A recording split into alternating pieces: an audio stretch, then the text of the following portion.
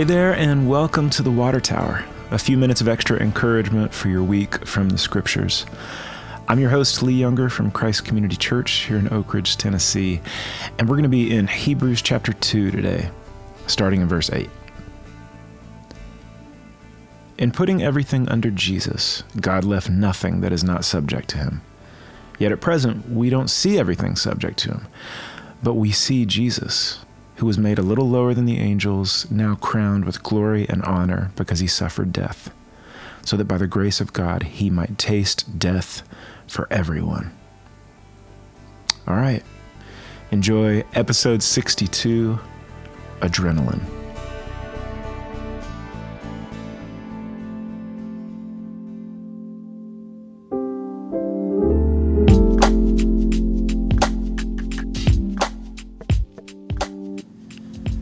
Some people are self-styled adrenaline junkies. They like bungee jumping and skydiving, ice climbing, and apparently cage diving with sharks. Wait, what? Why would you? How is that a thing? Look, I had to Google some of those because I just honestly don't understand these people. I am not an adrenaline junkie. I like coffee shops, comfortable shoes, and hardback books. I like chamber music and warm coats. Okay, yeah, I'm basically a very aged English man on the inside, I guess. I don't love adrenaline. I don't like heights. Christy and I went to tour the Biltmore Estate, and my tummy was doing backflips on the 4-story stone staircase while holding the solid oak banister. I enjoy being seated for long periods of time, but some folks love to basically take their body to the brink of what could very reasonably end in their own demise, just to feel something.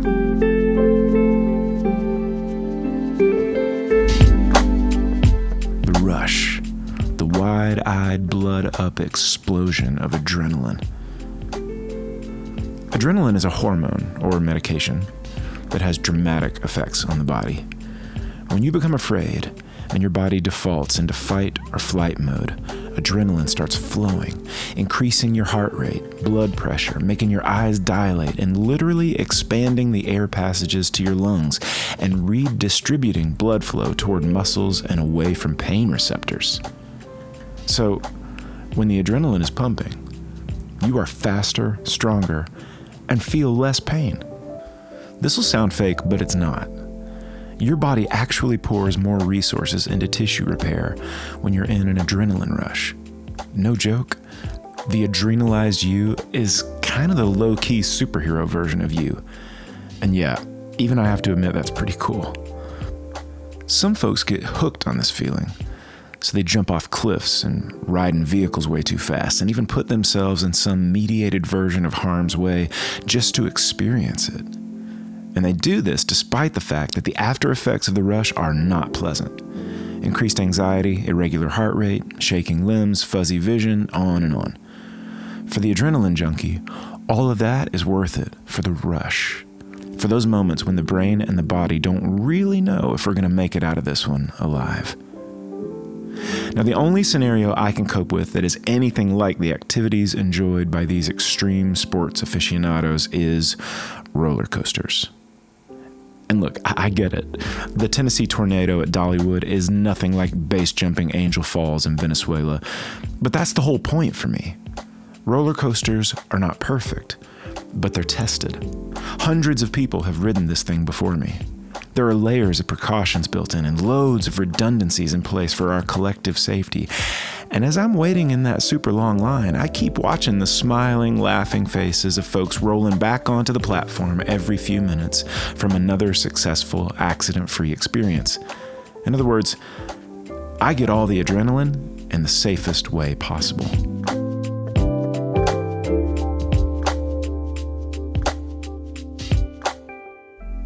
When I ride a great roller coaster, I'm usually laughing the entire time. And I mean really laughing. Just absolutely losing it. And it's all because this whole thing should not be survivably possible. I shouldn't be moving this fast. I shouldn't be flipping upside down and then taking a hard left turn while corkscrewed on my side and then flung around upside down yet again and then just be completely fine as the coaster brakes hiss and we wind up safely back on the platform ourselves, wishing we could just hop back on and ride it all over again. It's improbable. It's ridiculous. It's so much fun. You can keep cliff camping, slacklining, wing walking, and ice swimming. And yeah, those are all somehow real things. Give me roller coasters, baby. Give me the one that has been tried and tested. Give me the one that everybody walks away from with their shirt still tucked in. I like the guarantee. I like that someone has gone before me, tried it out, smiled from the other side, and said, "You're good to go."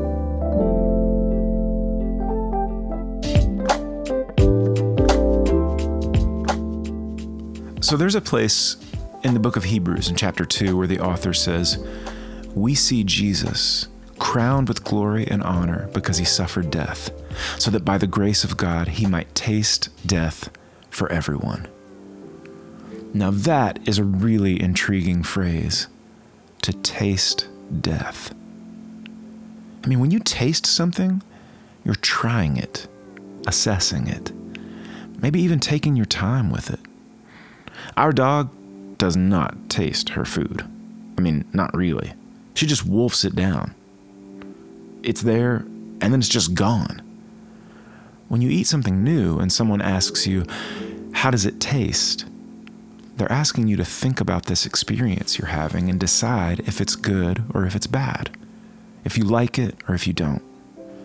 But the author of Hebrews uses that word taste to talk about the experience of dying, that he might taste death for everyone.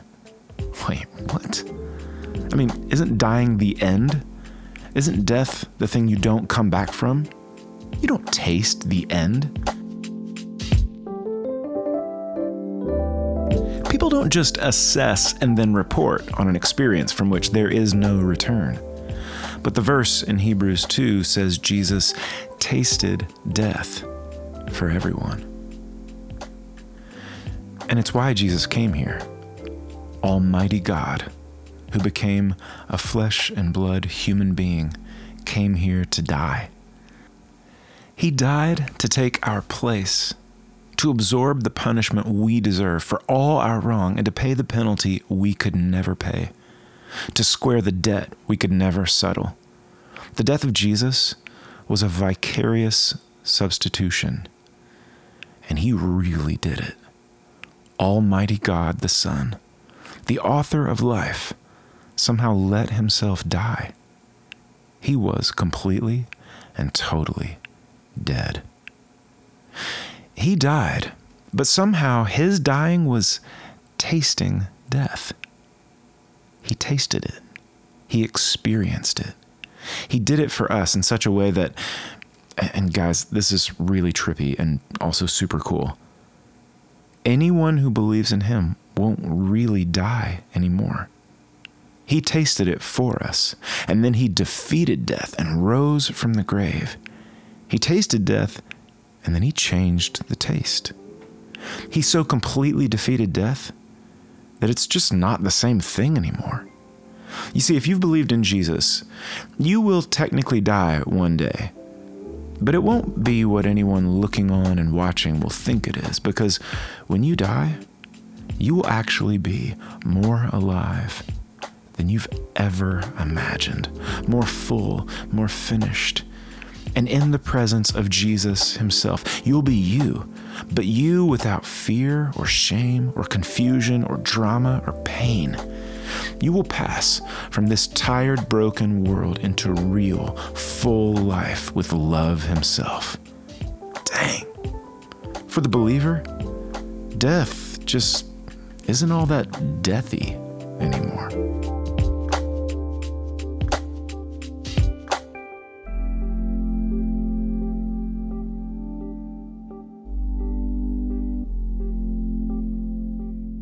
He tasted death, and then he changed it.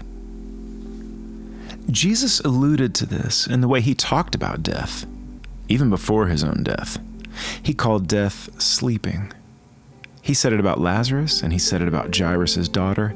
He predicted his own resurrection from the dead, and after he cashed in on that prediction and physically, bodily rose from the dead, guys who saw him in the flesh started talking that same way too. The Apostle Paul, who saw him risen, referred to dead believers as, quote, those who have fallen asleep. Can you imagine that? Just take a beat and think about taking the one thing everyone is most afraid of and always has been and referring to it as sleeping, which is honestly one of the greatest and most comforting of human experiences. Ultimate fear is like a nap now, thanks to Jesus. You're welcome. You see what's happened here? Jesus took the fall we're all afraid of and made it a roller coaster ride. He took the question mark out of the single greatest fear there is. He has promised that death is no longer the end. Death has now actually become like a 3-minute thrill ride at an amusement park. Yeah, you may have some adrenaline as you face it. Yeah, you're going to be afraid. You'll close your eyes at some point, and oh my word, is this some good news. You're going to open your eyes at the end and laugh and laugh and laugh.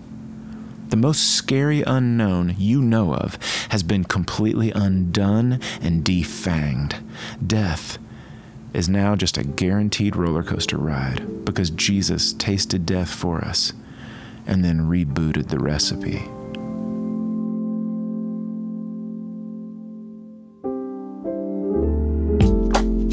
Okay, now hang with me because I kind of think this good news can get even better. If that's what Jesus does with our single greatest fear, what can he do with the rest of our fears? Think about that. He tasted death. He changed death. Death is no longer all that deathy. What else? He personally bore our guilt and shame. You'll never be guilty or punished again. He's alive and living inside you. You'll never be alone again. He is seated on his throne at the right hand of God, and all authority has been given to him. You'll never be in the grip of the cruel hands of fate, ever. You are, right now, forgiven and clean. You are, right now, with Jesus in his actual presence in this very second. You are squarely in the middle of his perfect plan. You see what I mean? Jesus is in the business of taming all our fears. Jesus is inoculating everything that would want to make us afraid. He is over and above all the scary unknowns. There are no unknowns to him. There are no surprises. He was here first. He will be after all. He is stronger. He is smarter. He is in control. Everything answers to him, and every single thing he does is motivated by his outrageous and endless love for you. Whatever wants me to be afraid, he's got a plan to meet it, to beat it, and to turn it into something more unbelievably amazing than I could have ever hoped for. I know I'm going to get afraid again. The cool thing is, I don't have to let that fear be the last word. My fears are being handled by the one who turns train wrecks into roller coasters. The one who turns would-be tragedies into really great stories.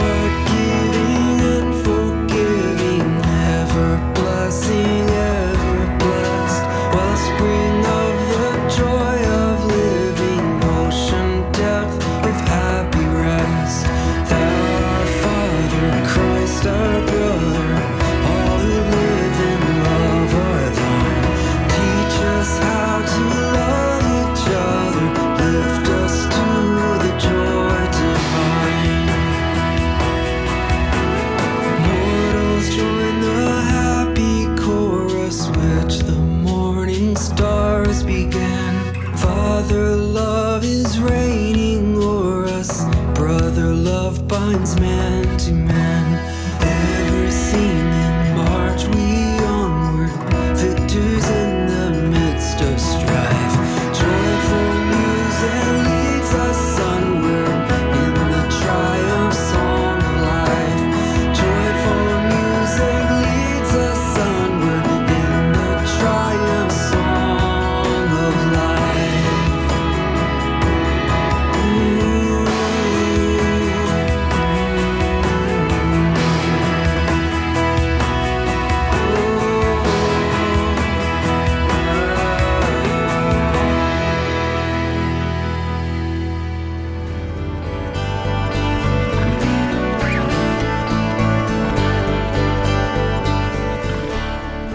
Today's score was the song Bloom by Kyle McAvoy with Stan Forby, used by permission with musicbed.com.